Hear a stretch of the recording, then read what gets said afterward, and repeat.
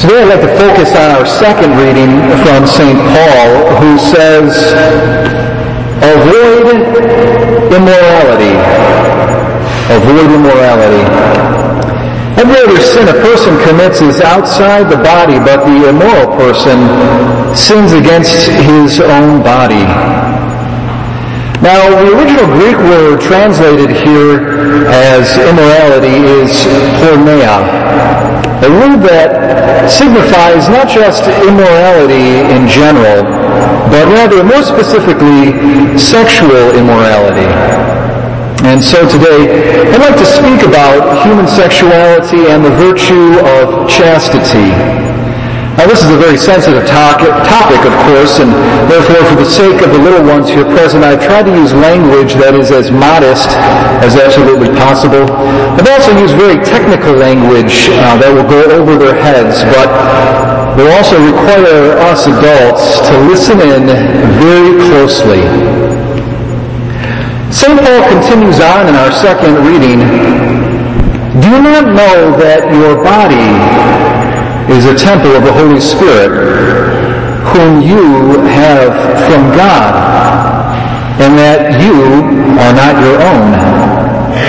Therefore glorify God in your body. Notice how Paul uses the phrase your body on the one hand and the pronoun you on the other. He switches back and forth between the phrase and the pronoun as if their meanings are synonymous. The presupposition here is that you are your body. Sounds simple, but it needs to be emphasized. This presupposition is at the foundation of the historical Christian understanding of human sexuality. The question is, what is the relationship between ourselves and our bodies?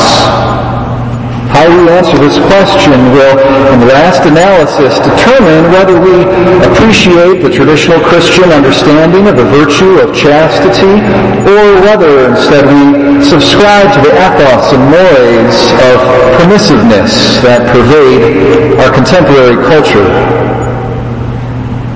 What is at stake here are two different understandings of the human body and its relationship to the thinking and willing self. On the one hand, we have the Christian understanding of the human person as an integrated whole, a body-soul unity. This body-soul unity, however, is not just any kind of unity. Body and soul are united so closely together that they form one thing. As the Catechism teaches, spirit and matter in man are not two natures united, but rather their union forms a single nature. On this account, the individual human person is to be identified with his body as much as with his soul. You are your body. Now, opposed to this integrated vision of the human person, we have a philosophy of fragmentation that understands the human being not as a body-soul unity, but as an autonomous thinking self who is only loosely or accidentally bound to a body. On this view, the self need not identify in any profound manner with the body. The body, with all its biological hard-wiring, can even be seen as limiting the freedom of the self. These two different understandings of the human person lead to two very different ethical visions. And this is especially seen in how each relates to the biological fact that human sexuality is intrinsically ordered towards the conception of new life. On the second view, the fragmented view of the human person, the human body as sexually differentiated and ordered towards procreation is something that is not necessarily relevant to romantic love. It can even get in the way of it. The natural structure of my body places no moral obligation on me as an individual. My body is more like a piece of property that stands outside my thinking and willing self. If I so choose, I can manipulate this piece of property and get the best of it. My body's sexuality might possess a natural tendency to procreation, but I don't have to let this fact limit me. I can outsmart my body and use technology to bend it to my will. On this view, the supreme norm of morality is the consent of the thinking and willing self. As long as there is so-called consent, one or two or more adult individuals can do just about anything they want with their bodies. An example of this philosophy of fragmentation is seen in the person who, though admitting that their body is male or female, nonetheless believes that their true self is really of the opposite sex and undergoes surgery in an attempt to make their body conform to their supposed real self. Now, this is an extreme example, of course, but the same mindset is implicit, at least, in many other behaviors deemed perfectly normal today. The same mindset is implicit, for example, in the man who undergoes surgery for the purpose of rendering himself sterile.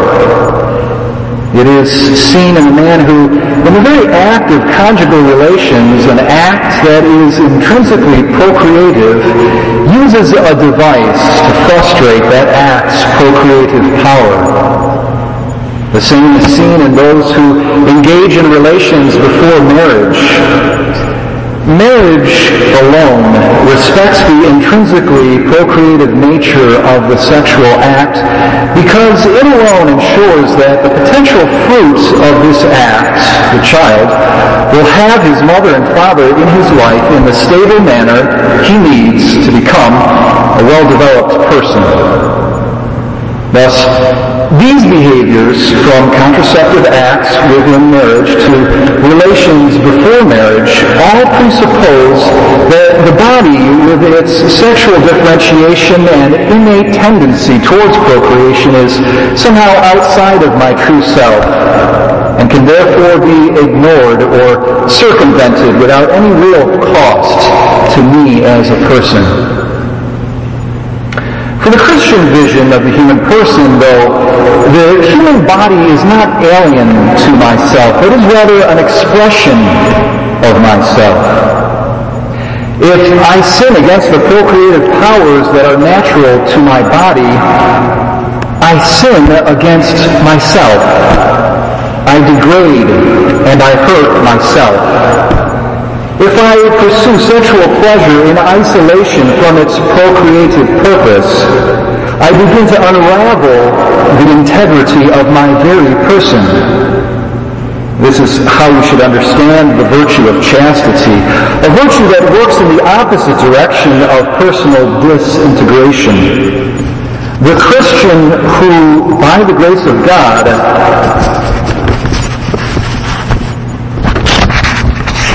struggles to grow in chastity engages in a journey of personal reintegration and healing.